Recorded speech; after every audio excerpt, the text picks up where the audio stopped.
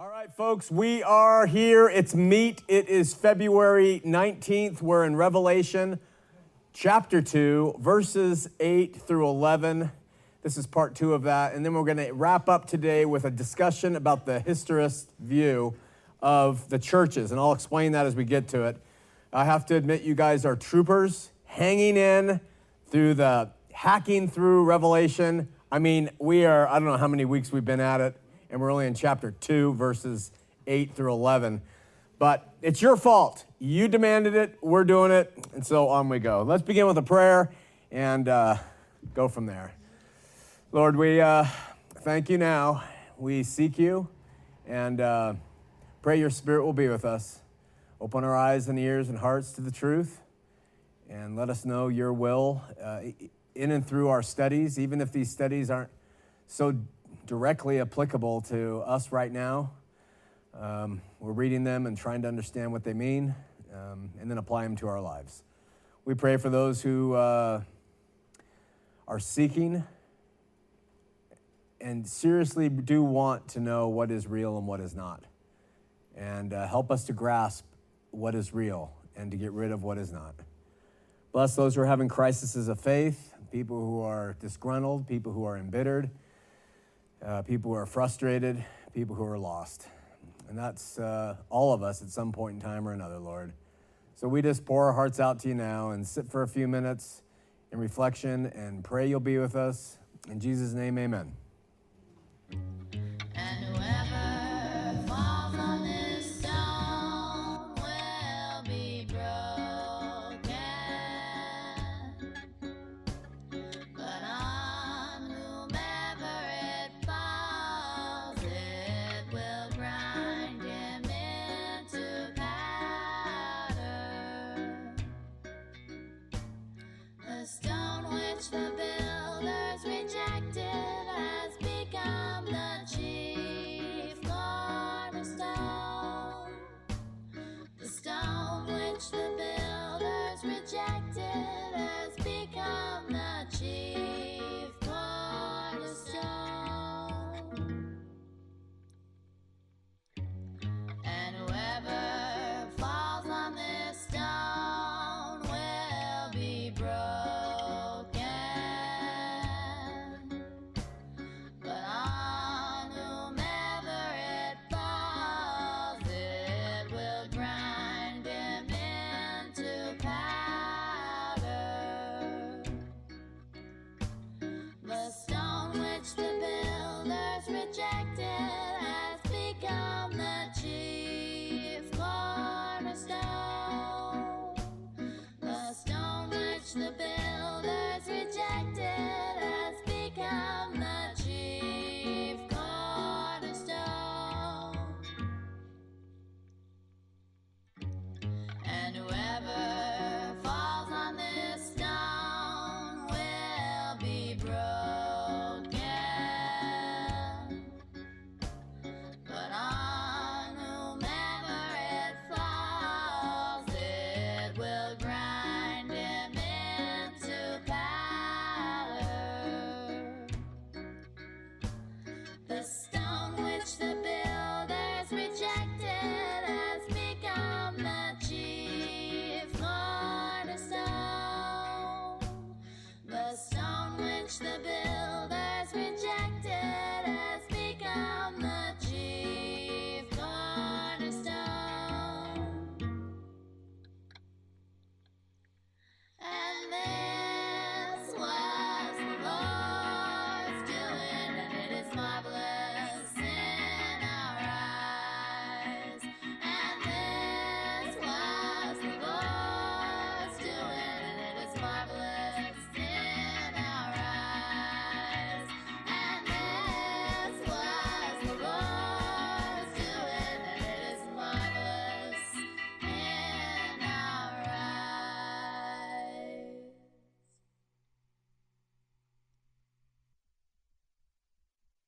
For if you live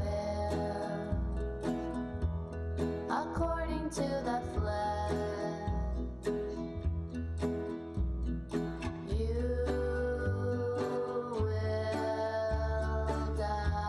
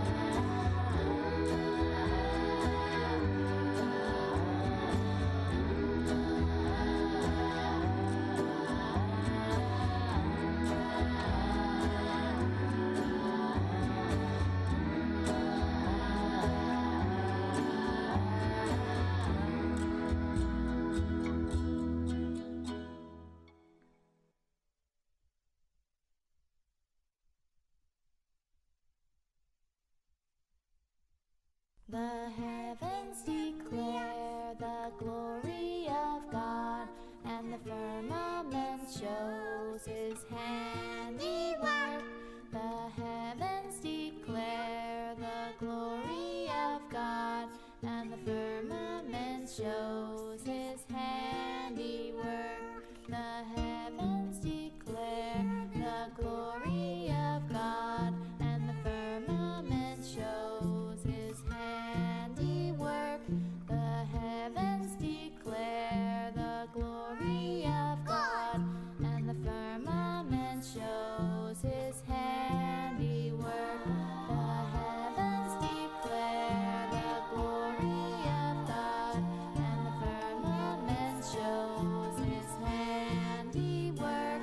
The heavens declare the glory of God, and the firmament shows his handiwork. The heavens declare the glory of God, and the firmament shows his handiwork. The heavens declare the glory of God, and the firmament shows his handiwork. And the firmament shows his handiwork.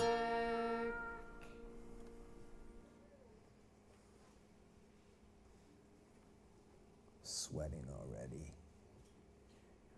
Okay, I'm going to jump to the board really quick. This is extemporaneous, but it just came to me, and I just feel like I just want to point it out. We just listened to the words that I think answer so many questions about so many things, and I never really thought of it. Paul presents, if you live, and that places it on us, if you live, and the choice is according to the flesh,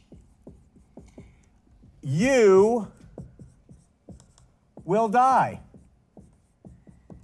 And we know that afterlife death occurs in the lake of fire. So Paul tells us you will experience death, and it doesn't mean a death. I don't believe it means a death to everything. I believe it means a death of the things that we lived according to the flesh. You will die. But then he says, but if, and he doesn't say you work it out, you do this, you do that, you live religiously, you do it. But he says, but if by the Spirit, by the Spirit's power, by the Spirit doing what the Spirit does within our flesh, but if by the Spirit you put to death the deeds of the body, so by the Spirit does it, you, again, it's in our hands, put to death the deeds of the body. What's the promise? You, it's an opposite to this, will live. And that is the opposite promise of those who go to the lake of fire and die. This is the promise of those who live according to the Spirit. It's a fantastic verse, and it lays it out for us when people say, oh, listen, it's God who does everything. It's true, by the Spirit. It's all done by the Spirit, but we put to death the deeds of the body. It's that joint relationship of him giving and us choosing. Him giving, us choosing. And I'm convinced by that. And I think this passage right here really answers those questions. So something that came to me while we were listening to that, and I just thought I'd share it with you really quick. Lee. Is it I share it with you really quickly, or I share it with you really quick? It's Lee, isn't it? Like drive safe or drive safely? Safely, yeah. All right, last week we left off with Jesus. He was addressing the angel of the second church of the seven churches, Smyrna. And this is what we covered thus far in the address. Verse 8, and unto the angel of the church at Smyrna write, These things says the first and the last, which was dead and is alive. I know thy works and tribulation and poverty, but you are rich. And I know the blasphemy of them which say they are Jews and are not, but are of the synagogue of Satan. Fear none of those things which thou shalt suffer. Behold, thou shalt cast some of you into that you may be tried. And we talked a bit about the fact that God allows his children, the paradox, the irony, the difficulty sometimes that God allows his own children to suffer, that there was no promise here for Smyrna for them to escape, and that Jesus spoke in terms of shall, not you could, or it's possible that you shall suffer this, you shall suffer that. So this leaves us with the rest of verse 10 where Jesus continues and says, and you shall have tribulation 10 days. And be thou faithful unto death, and I will give you a crown of life. That's heavy. So let's cover these three remaining points before we move to his words to the church at Pergamos, the third church of the seven. And you shall have tribulation 10 days. And so when things like, especially in the book of Revelation, come up and say 10 days, we have a decision to make. How are we going to take that, especially in the book of Revelation? So let's talk about it. The proposals on how to understand 10 days are pretty much in these categories. First, there's the option of viewing them literally. So Jesus, in the revelation to John, for the angel of the church at Smyrna, he says 10 days, and so he meant 10 days, 10 24-hour periods. I personally think that when you read Scripture, the first way to start is the most literal, direct meaning. So to read it and try to think, could this be possible?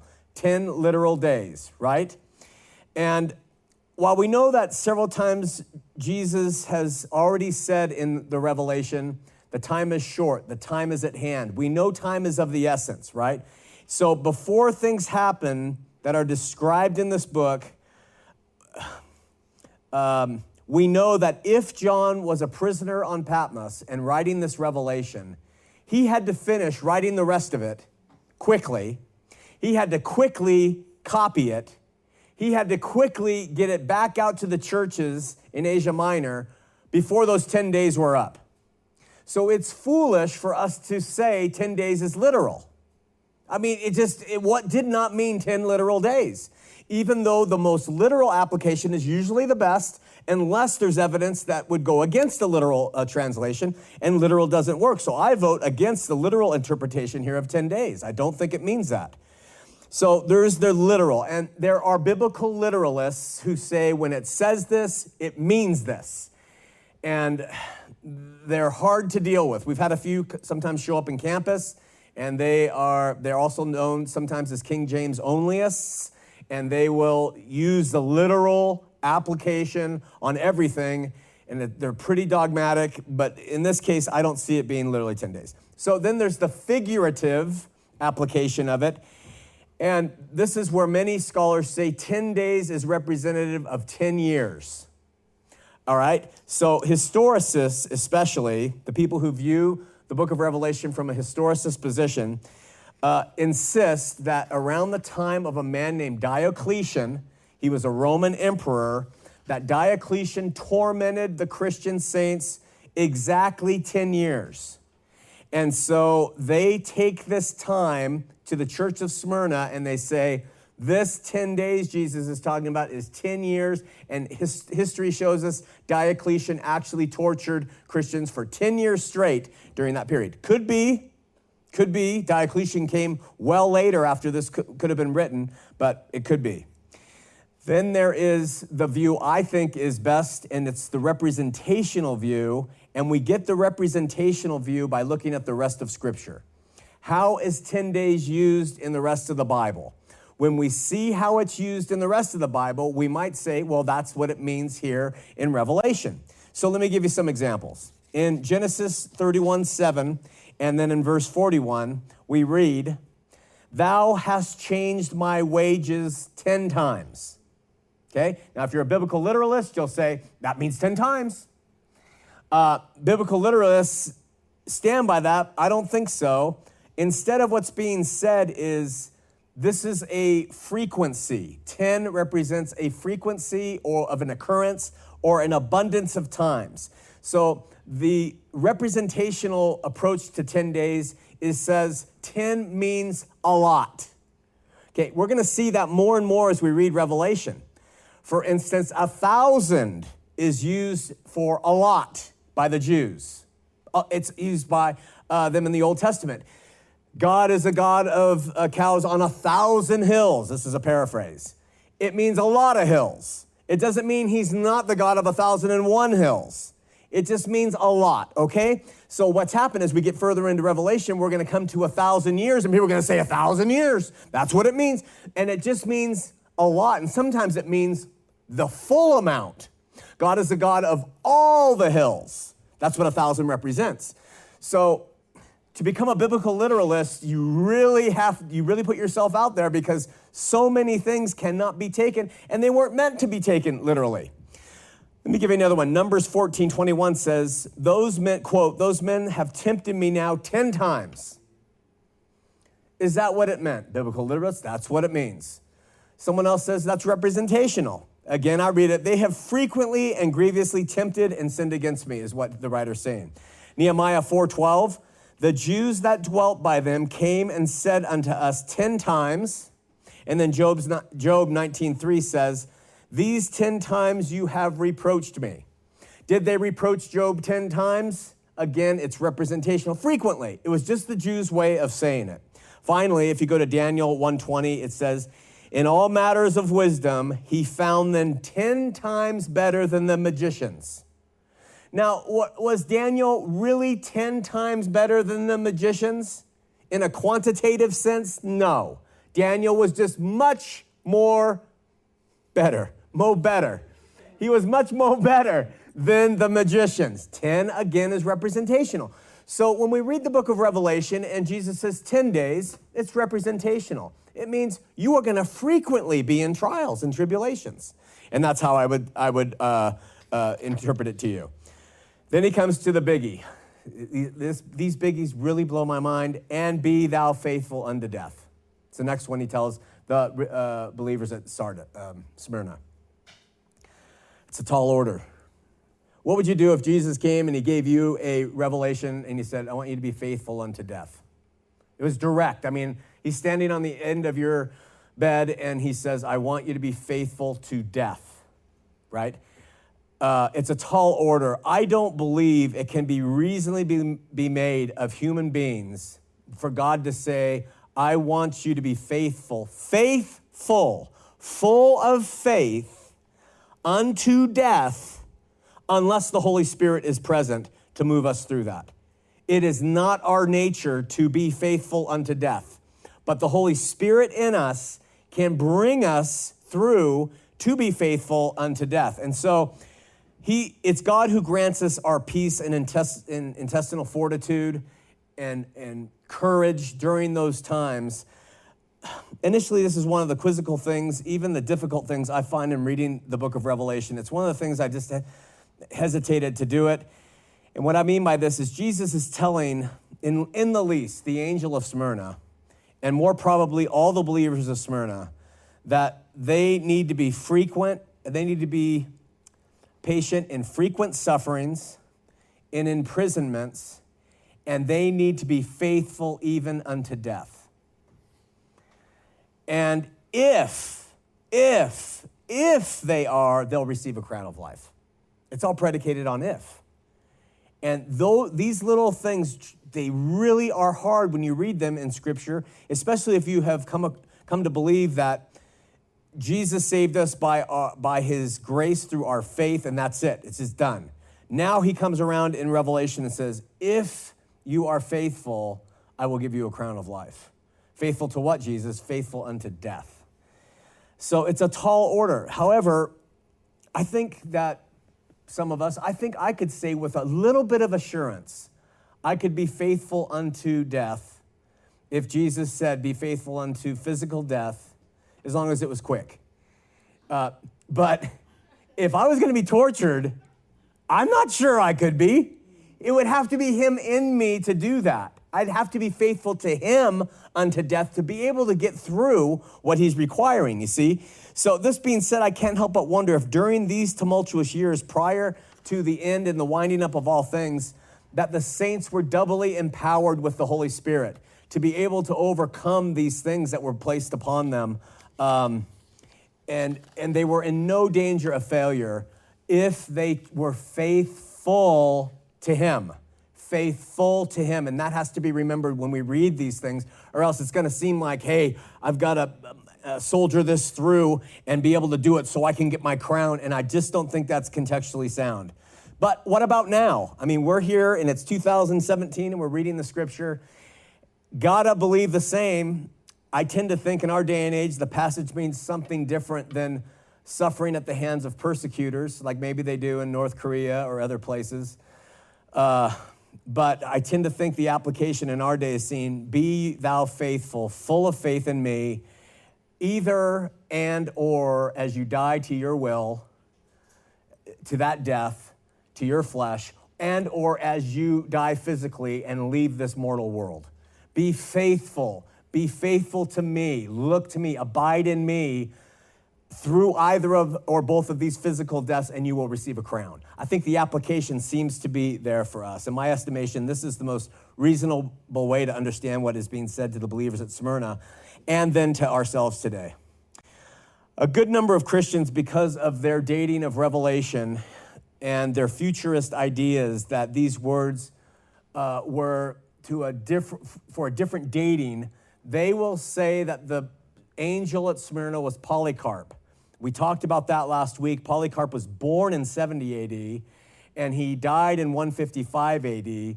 So futurists will say the angel of Smyrna was Polycarp, and admittedly, the contents of verse 10, in light of Polycarp, seem to fit. They do seem to describe someone who Jesus would say to the angel of Smyrna, be faithful unto death, and it be Polycarp that he's talking to.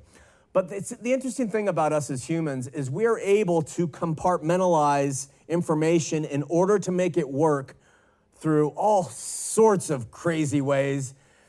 Spinoza said, as we've talked about, nature abhors a vacuum. And if we have a vacuum in our lives, we will fill it with stuff to make it make sense. And so we do that when it comes to coming up with what these churches represent. In fact, when it comes to being faithful unto death, they say, according to tradition, Polycarp was said, renounce Christ right now. Don't be faithful, but renounce Christ and you'll live. And he said, 86 years I have served him and he never did me wrong. How then can I blaspheme my king who has saved me? End quote. When the futurists read that quote about the person in Smyrna who oversaw the church being put to death, they automatically assign that period of time to the church at Smyrna. And he was consumed in flames after saying that. So I can't help but read and see application to the end of the age then. I can't help but see there was an application to Polycarp at 155. I can't help but see application to Christians who have died over the course of history ever since. And I can't help but see application of Jesus' words to the believers at Smyrna to us today when we are supposed to die, as we just said on the board, by the Spirit, we put to death the deeds of the body, we shall live if we do that faithfully. So I see it having application in every one of the views that are out there on how to see the book of Revelation. The word is the living word, so it's tough to... We have all tried to compartmentalize it, and while I'm still a preterist, I do believe it has application to us today. Finally, not fearing that we will suffer, being cast into prison, being tried, tribulation for 10 days, and being faithful unto death, Jesus finally adds, and I will give you a crown of life. As a cross-reference, we see in James, we've studied this, James 1:12, it said, blessed is the man who endures temptation, for when he or she is tried, she shall receive the crown of life, which the Lord has promised to them that love him. So we have crown of life used in James. Blessed are those who endure trials and temptation. For when you have endured, you will receive the crown of life. And now here to Smyrna, he's saying, if you, essentially we could size all that up, endure temptation, endure these trials that are placed before you, you will receive the crown of life. That helps us to see it's probably not, Jesus isn't saying if you do this, this, this, and this, you will. It's probably Jesus' way of saying, prophetically, this stuff's going to happen to you. Hang on, you'll receive the crown of life by seeing it through. And I'm going to see you through. And the reward for enduring temptation is the crown, a crown of life. I tend to slip back and forth between the material and the spiritual when I study Scripture, and sometimes I can't help but slip back into the concrete when I'm reading Revelation. And I think, if I'm going to get a crown to wear on my head for suffering imprisonment and death and constant trials, that's not appealing to me. I'm not a hat wearer, really, and I don't want to wear a crown. It doesn't produce anything in me that says, hey, you should seek for this. So when you start by that, you might say, well, maybe crown means something different. And of course it does. So we go to Scripture. Peter, the apostle, wrote in 1 Peter 5:4, and when the chief shepherd shall appear, you shall receive a crown of glory. So Jesus to Smyrna says, I'll give you a crown of life. Peter says that when Jesus appears, he's going to give a crown of glory. So we have glory and life there. You go to 1 Corinthians 9:25, and Paul says, and every man that strives for the mastery is temperate in all things. Now they do it to obtain a corruptible crown, but we an incorruptible. So we know that the crown is one of glory. We know it's one of life. We know that it is incorruptible. And then Timothy says, henceforth, or 2 Timothy, Paul says, henceforth there is laid up for me a crown of righteousness. So the crown symbolically represents you will be given righteousness, glory, life, and it will be incorruptible. It will not change into something that will fall apart. If you endure faithful, faithful does not mean two rules. Faithful means full of faith to the King. And then from all these references, we can see not a literal crown. It's a spiritual blessing that is typified by a crown that we wear. And I think that's inviting, something that people would be willing to suffer for, maybe just out of love for Christ, but also knowing that he is going to reward them for it. And then these words to the church at Smyrna end with, and we've covered these, so I'm not going to cover them. He that has an ear, let him hear what the Spirit says unto the churches. He that overcometh shall not be hurt in the second death. And we've covered at length all of that weeks ago with all the churches. And so we come to church number 3, and that is Pergamos, the third church of 7. Now, before we get to Pergamos, a slight detour. And the detour will include, I touched on this, but I think it's important, and I'm going to do a little bit more so that you can understand it, because this approach is huge for people who study the book of Revelation. And what they do is they say each of these churches has a name that has meaning. And it represents an age or period of time that the church has gone through historically. That's why it's the historist, historically. Okay? So what the suggestion is, as we read about the 7 churches, is that each one has a name that has a specific meaning, and that meaning of that name of that church corresponds to an age of church history and what was going on during the church history. The thing about it is you're going to see that the meaning stops about right here, and then it picks it up again right here in terms of how we translate these church names. And so to me, it does not hold water. it's a really fascinating approach because when it's taught by a really good teacher, you will be convinced, and they could be right, but you're going to be convinced, wow, what is happening in Revelation is when the church at Ephesus is described, Ephesus means this, and this happened during this age, and historically what God is doing through Revelation is he's moving us through the history of his church until we get to the end. And that's how the historicist movement works. So I want to talk to you about each of these churches and their names and about the age that it's supposed to represent because it plays so well into the futurist view and to the historicist view of what the book's about. All right. Ephesus, we've covered it. It's believed to represent the apostolic church. That would be from about 33 CE, CE's Christian era. I'm used to saying 80. 33 CE till about 100. That's about 70 years. Ephesus, 70 years. Some have suggested the name Ephesus comes from the Latin word apis. Ephesus, apis. They believe it. And apis means a bee. So what they say is this definition is rejected by scholars, but they have found a lot of coins and artifacts at Ephesus that have bees on them. So the scholars say no way could Ephesus mean bee from apis, but it could. And those who believe it does come from the bee will say the apostolic church, giving it its meaning, from 30 to 100, they were hard workers. Now, we live in the beehive state. Those of you at home, we're in Utah. It's called the beehive state, and there's beehives everywhere. And that was brought on by the LDS when they came out west. They took it from the Masons. It's all Masonically driven, the busy bee, the network, the bees, and everything else.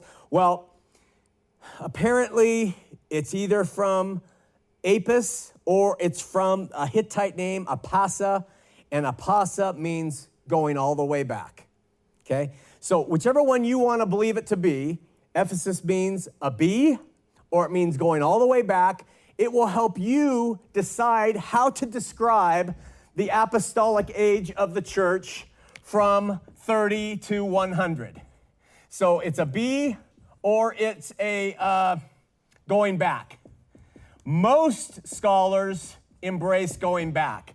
So what they say is Ephesus historically represents going back all the way to the nascent Christian church that Jesus established. And they say, you see how God works? He's given us Ephesus. He's given us, this is the first church that's discussed. This would correspond with the first one who receives a revelation from Christ. And it means going all the way back to the nascent church. And when people hear that, boom, I am a historicist. I'm a futurist. Okay, now this book's starting to make sense, okay? And it does make good sense here. I admit, when I was at Calvary Chapel, I really bought into that because it made so much sense.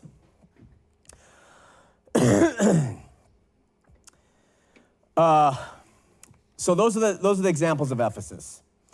Nevertheless, because the believers at Ephesus were commended for testing the apostles. Jesus said to them, listen, because you have tested the works of those who call themselves apostles and you found them wanting, I'm paraphrasing, you've done a good job. So what they're saying is this has to have been the apostolic church, and Ephesus could only represent that because we don't have apostles anymore. That's how they would describe that. And as Christians, we would say, yeah, we get that. That would make sense. And so that's a feather in the cap for the Ephesus and what it represents. However, if you're in Utah, again, sorry, but they have 12 living apostles. And so we would have to take the idealist view and say Ephesus doesn't just represent the first apostolic church, it represents all churches where apostles will come up and your job is to test to see if they're true apostles. So the historicist view kind of falls apart a little bit when we see that there's application to what Jesus said to them in our day and age. All right? So that being said, we see a present application of Ephesus as well as an early church.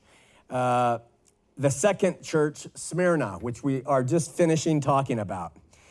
It's believed to represent a period from 100 to 300 CE. I got to get used to doing that. I'm so used to saying the AD. All right, and Christian era, CE Christian era. So this is the period when in church history, they say the worst tribulation has ever been heaped upon Christians. All right, those 200 years. Jesus' words to the church at Smyrna fit that. You're going to suffer, you're going to tribulation 10 days, you're going to be imprisoned, be faithful unto death. And so right now we're really cruising along with the historicist view. These names of these churches are making a lot of sense. Diocletian, between 303 and 313 AD, he tortured Christians for 10 years straight. So they're able to take what was said in Smyrna as the 10 days, say this fits Diocletian, and so boom, we've nailed the dates again. Having just studied Smyrna, we've seen that Jesus does commend them, and he pretty much says, you're going to suffer. So unfortunately, the strict parameters fail when we step back and look at the whole of Christian history. Because while there was suffering there was tremendous suffering beyond. I mean, at the hands of the Catholics and the Protestants at the Protestant Reformation, there was tremendous suffering of the faithful. And if you read about the, Trail of Blood, if you read about the Anabaptists and their plight under the hands of religion, what they did to them, just unbelievable. So we see an exception. And all I'm trying to do is show that while it does make sense that Smyrna does represent suffering, that the exception would be Christians have always suffered, and it's sometimes in church history greatly by the thousands according to death. So what that allows us to do is say, yeah, there may be truth to the historicist view, but there's also truth to the futurist view and the idealist view, et cetera, et cetera. It's opening us up to not be so, we got to stick by this, all right? And you know from last week that Smyrna means myrrh, and we dedicated it to Myrna, and Smyrna, Myrna. All right, third, and Myrna understands suffering, having been married to Grant all these years. Ba-da-ba! All right. Third church, Pergamos, all right. And the Gestet date, 323 to 580. Oh, sorry for my inconsistent stuff. All right. Pergamos means heightened or elevated. It comes from the Latin word purgos. It's not purge, but purgos. And again, it really makes sense. And that's why I said the first three churches here, they really can be supported by the historicist view. Pergamos makes sense because if Smyrna was brutally persecuted between 100 and 300, and then suddenly what happens in 300, 330, 320? What happens? Well, this guy named Constantine comes up, and he says, listen, I had a vision in the clouds, and I can win wars if I adopt the name of Jesus. And so I'm going to make the entire state religion Christian.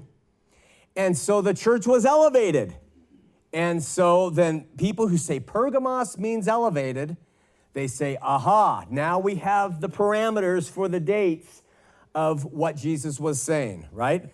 Admittedly, these interpretations have a real tendency to grip. The problems, however, is, as we've pointed out, these dates are so fluid that almost every historicist differs on them. When we start getting this way, historicists differ on the meaning of these names. So what we have is some real consistency right here, and people hear that, and by the time they have bought into it by here, they just keep buying into the rest of it, but it doesn't hold water, as we're going to see. So that's one of the problems. There are dozens of dates and definitions for the historicist view. They are often very different. The descriptions cannot be limited only to the times that they describe. And in many cases, they don't work. So, for instance, when it comes to the church being elevated, I tend to see evangelicalism being elevated in church history. I see it as a period of time when evangelicalism was highly elevated in the United States. If you look at the British Isles, the Church of England was highly elevated. You look for 1,000 years, the Catholic Church was highly elevated. And so I'm not sure it just fits that window of time from 323 to 580. To me, the Catholic Church was far more elevated before. Now, if Jesus is just talking about real believers, his body being elevated, maybe that's how we can understand it. So in Smyrna, the Christians were being killed, but based on Pergamos, the next logical period, Christians are now being elevated. And, if we're going to pick, when it comes to surviving in a church, which one is more of a curse to survival? Being tried or being elevated? It's being tried. Trial gets us stronger, and it causes us to cry out to God. The elevated church, they were lifted up. They had the approval of man. They didn't have any difficulties internally in terms of persecution because they were the state religion. And so, in short, in that period of Pergamos, a person had to be a Christian in order to hold a position of authority in the government. They didn't have the full rights of a merchant. They didn't have the full rights of a landowner unless you were a Christian. So what happened around that time is everybody started becoming a Christian. And it would be like if we went down to, Sugar House or something, and we just got everybody who was a non-believer and said, we can give you all jobs, we can make you all responsible citizens, and you can have a stature in the community. Just come and call yourself Christians from campus. But can you imagine what the after-hours activities would be like in this place? So that was what happened with Constantine. Everybody joined just so that they could have social value and status, but the church was just corrupted. So they were deleterious to the faith. And I got to point out, this is why I am personally adamant against mixture of church and state today. Because when we do that, we will have the same effect of bringing non-believers in. And we will bring in so that they can ride on the coattails of what Christianity is about and not really be sold out for the faith. That's the only reason, really. I mean, if Jesus were really on the throne in the White House, I would be all for it. But it's the same thing that we've had the problem with in Constantine's. Bottom line, the church period known as Pergamos was filled with non-believers and opportunists. Next week, we are going to go through our verse by verse of the Lord's words to Pergamos so we can understand. But let's go to the next one, and that is Thyatira. So the period of the prophetic church at Thyatira is considered by some, get this, make sure I get this right, 538 AD to 1798 AD. Now, this is a generally accepted historicist view of what Jesus is saying to the church historic period between 534 AD and 1789. 89, not 98. My dyslexia. 89. Okay? So, you historians out there, what happened? What was going on? Why do they assign Thyatira and what Jesus says to Thyatira to these dates? The first has to do with what's called the Justinian Code. It was created by Emperor Justinian, and it was put in place in 534 AD. And in large part, this decree made it a crime to not be a Trinitarian. And what it did was it caused the churches to become police forces in ensuring doctrinal purity. So around 534, the Justinian code was used by the papacy to destroy all non-Trinitarian believers, kill them. There was a group of people called the Ostrogoths, wiped out in 538 AD due to the Justinian Code put in place against non-Trinitarians. It's believed that this marked the beginning, 538, of what is called by some the reign of church and state terror. Those years were filled with the church. Now, remember what happened before at Pergamos. We had apparently people flowing into the faith because it was something that you could do to get a higher status in society. Now that the church has been filled with that, and suddenly those people who filled it are sitting in seats of government, and they are making decisions in the name of Christ. And guess what they say? The Justinian Code is put into effect. We're going to start wiping out non-Trinitarians. And so it was a period of time when the church and state gathered together, and it became a terror to the world. And apparently, Jesus' words to Thyatira, which we'll study when we get to it, was all about this period. Okay, and we'll see how that fits when we get to it. What ended the terror of church and state and when? Well, you got the when up on the board. Historicists claim that the terror ended when General Berthier, under the command of Napoleon, put an end to it during the French Revolution. He came forward, and in 1798, that's when it happened, Napoleon said, no more of the church and state terror. We are not going to put up with it anymore. We're done with it. And there was a revolt. And so no more putting to death over the cause of the Trinity in 1798. No religious observances were allowed prior to that if they weren't done in the name of the Trinity. And relentless violence was used. So the presence of that Justinian Code from 534 AD up to 1789 tells us how blessed we are to not be living under that as believers.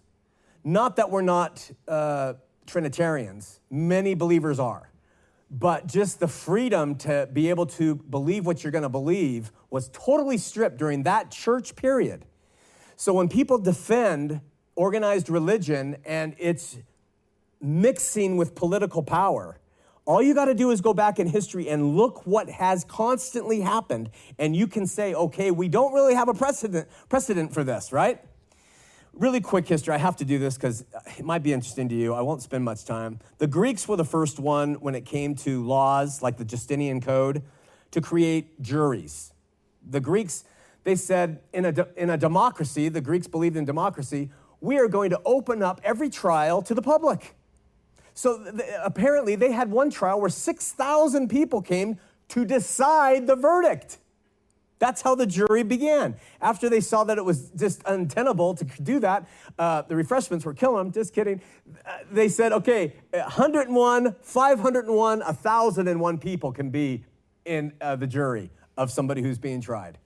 And what they would say is, you can have representatives and everybody gets to vote who's being tried and who is trying, the accused and the prosecutors can say what they think needs to be done, and all the people who are in the jury get to vote on what happens. So that's the beginning of it, right? And the Romans, they borrowed that jury system, like the one in ancient Greece. At Greece, the Hellenistic culture came before, and the Romans also acknowledged that the law has to change, so they were constantly amending and changing their laws. Well, they came up with 12 tables, they call them, which were the earliest written codes of law around 450 before Christ. 450 years before Christ, they had these 12 tables. And they were implemented during the Roman occupation of England, and that's how everything was run. And these systems put compensation for victims, but they started to grow and got very complex, and they got so complex that men started to become experts in how to understand them. And this is where we get our first lawyers. So when you read about lawyers in the New Testament, it's not really about that type of lawyer. Those are really scribes that were lawyers for the law of God. But lawyers really got their place when the 12 tablets grew so big, no one knew how to really manage them. And so men started to become proficient and experts in all those written laws. About 1,000 years after the 12 tables were written, the Roman Emperor Justinian, he said, these laws need to be simplified down. So now we enter into 534 AD, CE. Justinian comes and says, we need to do something with all these laws. And he creates the Justinian Code. And it focused on civil law, and it became the basis for future European laws, this Justinian Code. And it helped develop our modern ideas of justice. And in fact, the word Justinian is where we get justice from. That's why we call it justice. It's from Justinian. So take all that and jump way out to the French Revolution. 1789, Napoleon, the French, they are sick to death of laws that are doing to them what they have lived under. And so they come up with the French Civil Code, and they completed it in 1804, and it spread throughout Napoleon's empire. It was well-liked. It was easy to understand. And between these dates of 538 and 1790, we had that reigning of the Justinian law. So really quickly, this was so fascinating. This is why I had to share it. Rome had imposed the Justinian law upon their dominance over England. Well, when they pulled out of England in 410 CE, they left England to decide how to try people by themselves. So guess what the English came up with? They said, we are going to try people through ordeals. In fact, we are going to leave it in God's hands to make the decision on how justice should be meted out. We will start with a trial by ordeal. We're going to implement this at campus. A trial by combat and a trial by oath helping. Those are the three trials that England came up with to decide if somebody was guilty of something or not. The trial by ordeal was commonly done a trial by fire or a trial by water, and they were equally as brutal. For instance, what they would do on the trial by water is they would take a stone and they'd put it in the bottom of a boiling cup, a boiling cauldron, and they would drop it in there and they'd say to the one who's accused, get it, and let's see how well your arm heals. That's the trial by ordeal. Because God will heal you if you're innocent, and he won't heal you if you're not, and if you're not, we're going to put you to death anyway. I would have been on a Neosporin, anyway. So, and then the trial by fire is you walk across hot rocks or you have fire applied to your body, and if the wounds heal after a certain time, we know God is there on your side, and if they don't, well, then you're guilty. Trial by combat was a popular way of determining the guilt or innocence of parties. Essentially, they would fight it out. And it was expected for the one who was innocent to prevail. And typically, the one who knew how to fight would prevail. But this was trial by combat. And finally, trial by oath was you just had to get somebody who would come and say, they didn't steal the cow. And if the person came and said they didn't steal the cow, they would take their oath as reliable. Now, you might say, well, that's easy, just buy them off. But in that day, people were so afraid of God's justice that very rarely would they testify wrongly for somebody who had done a crime, or so they would, it essentially worked better for them than anything else.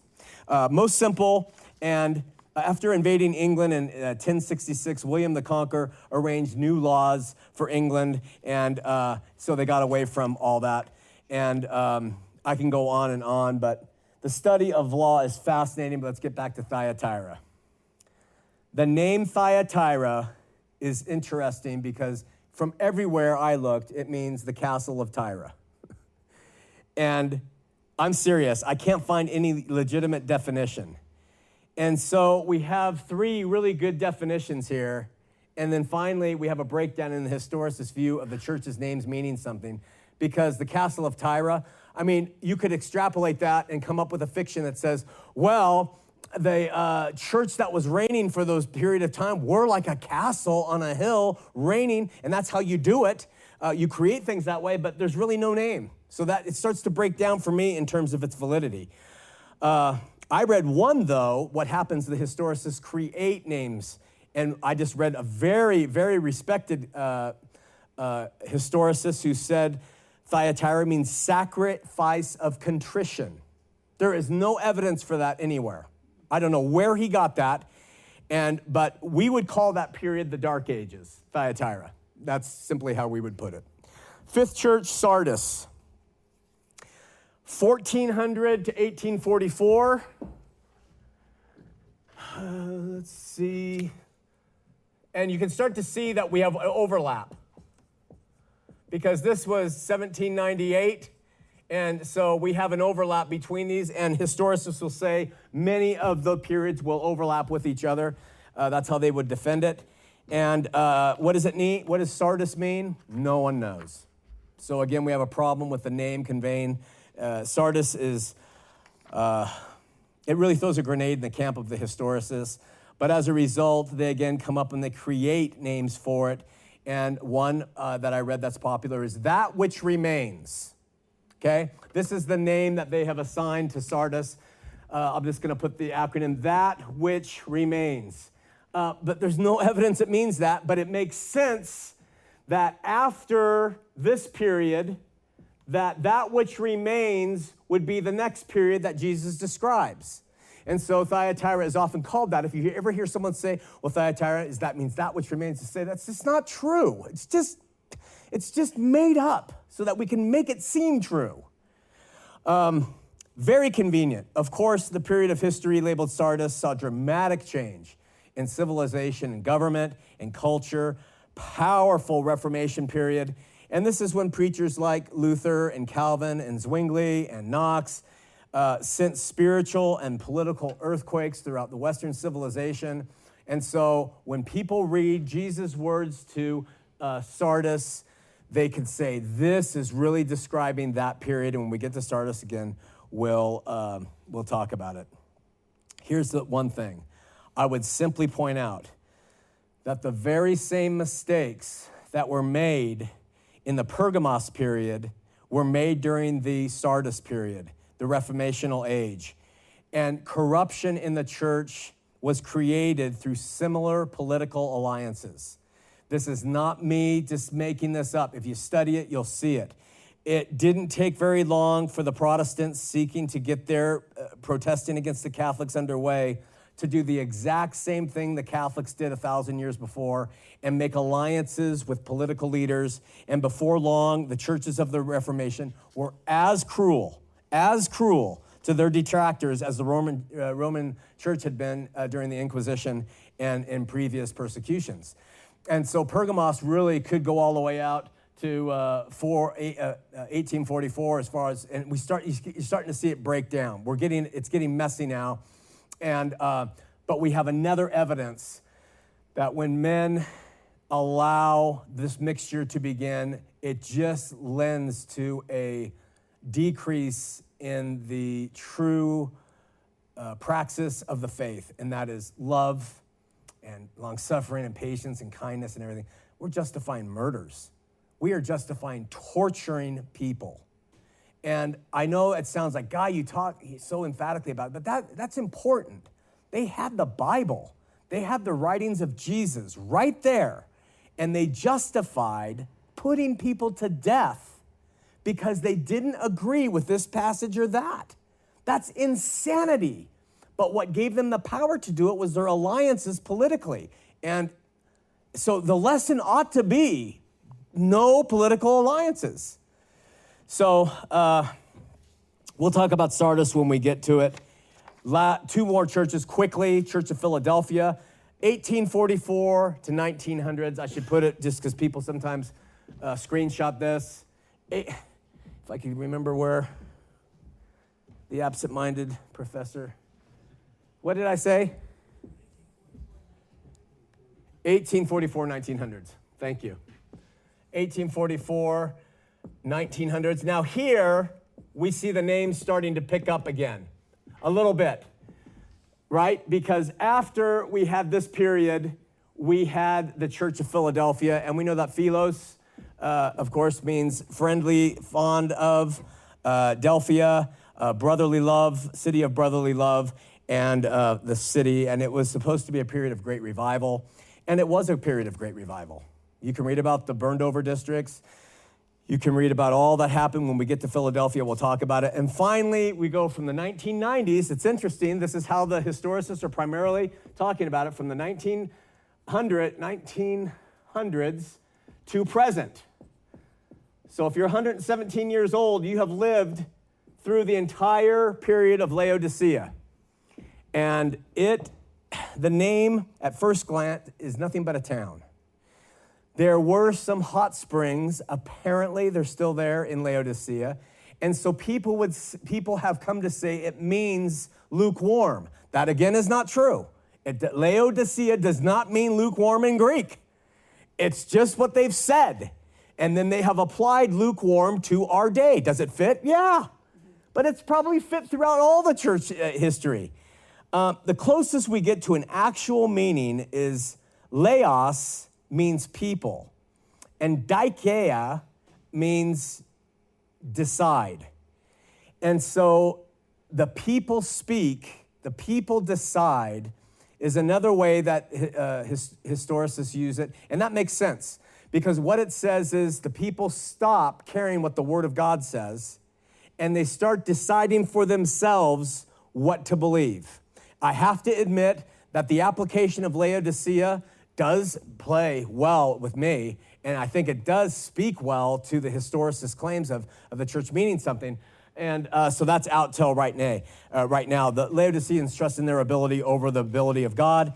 And of course, this is not only apparent here in this age, but it's been apparent through all church ages if we look back. And that's kind of the thing. So I would wrap this up right now by saying, I think almost every single one of those church periods has application to us today. I think that they can be cross-checked and changed. I think there are, and I think historicists say that, there are some main things that occurred through these periods, and that's what they're really focusing on. I think that may be true, but I don't think there's anything to all the names having meaning, and we're gonna get to Pergamos next week. Questions, comments? Adam Guyman, first on the scene. Wendy Jensen, please give Adam Guyman the phone. Not phone. The mic. Yeah. My name's Adam Guyman, and a couple things I thought about is one, you mentioned about church and state, the separation, which I highly believe that that's something that does need to be put into effect. And I know in Utah, living here my entire life, that the LDS Church is one of the big dominant churches, corporations is what I call them. And it's been stated before that, you mentioned that Jesus was, if he was in the White House, it would be nice. But at the same time, Jesus himself has said that my kingdom is not of this world. And if it was, my servants would fight. And so, I don't really think that I will ever in my lifetime, and I don't highly believe that anyone in any of our lifetimes will actually ever see Jesus in the White House. He's not going to be a president of this country. That shocks me. That shocks me greatly. I'm just kidding. Good point, Guyman. Good points. And to our sister Heidi.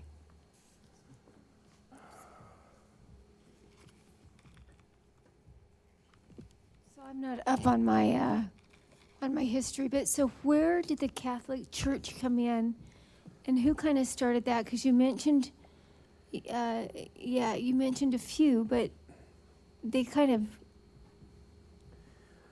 Well, the historicists would say this is when things came to power. They would say that it began here with Constantine and the creeds, and slowly, but they would say about here. And then we go from this period of time to 1530 with the Reformation beginning. Okay. So we've got about 1,000 years. So 1,000 years, and then it was kind of split off again. Yep. Okay. Good question. Anybody else? Brother Joe on the couch. He's in the coveted chair. So my question is in reference to the middle two periods, the very confused periods. Does it make any mention of the rise of the Muslims? No. Because that's pretty much, I mean, that's when they reigned and terrorized everybody and everything else. So I would think that if I was a historicist, I would have to justify that.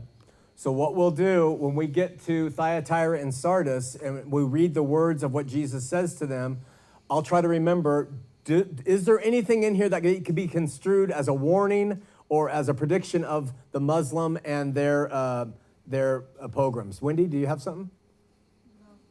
No. Oh, okay. That's a good question, though. Yeah, very good. Because that's when Christians are really getting it, right? Anybody else? Way back, Wendy, way back. You're going to Grant, who's been torturing Smyrna for all these years. Yeah, no, he's going to torture me. And pull out that rifle.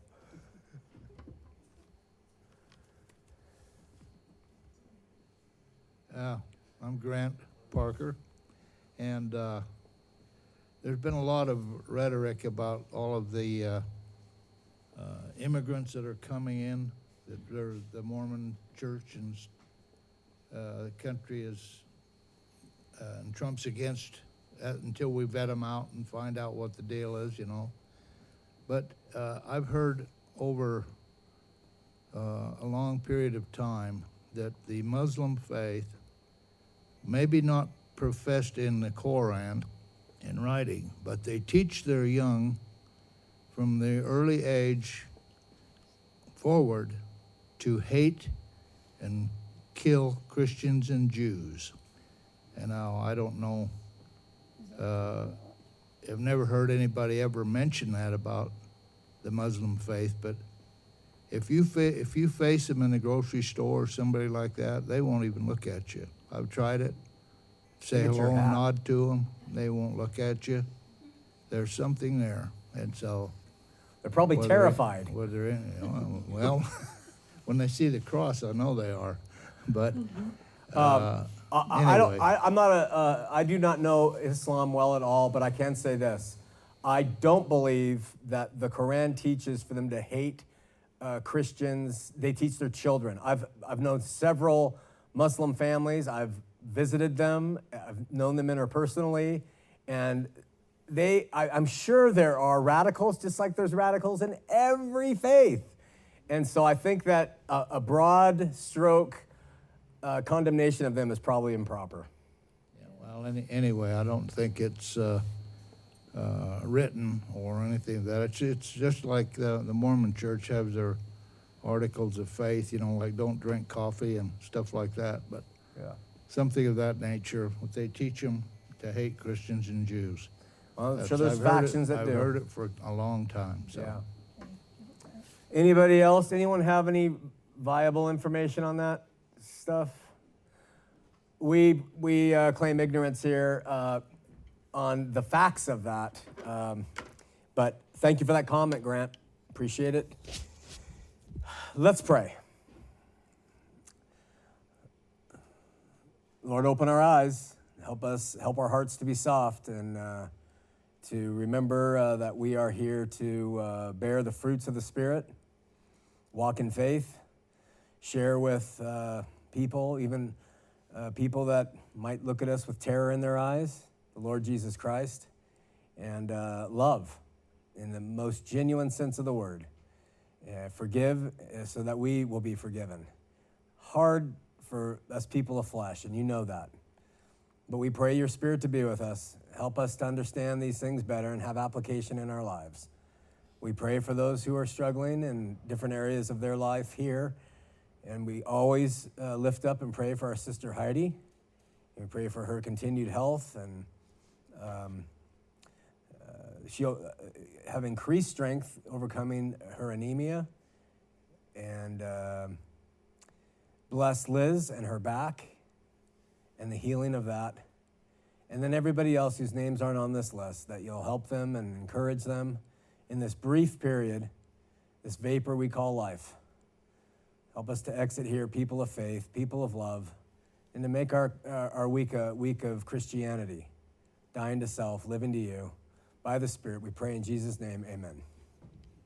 For Christ is the end of the law for righteousness.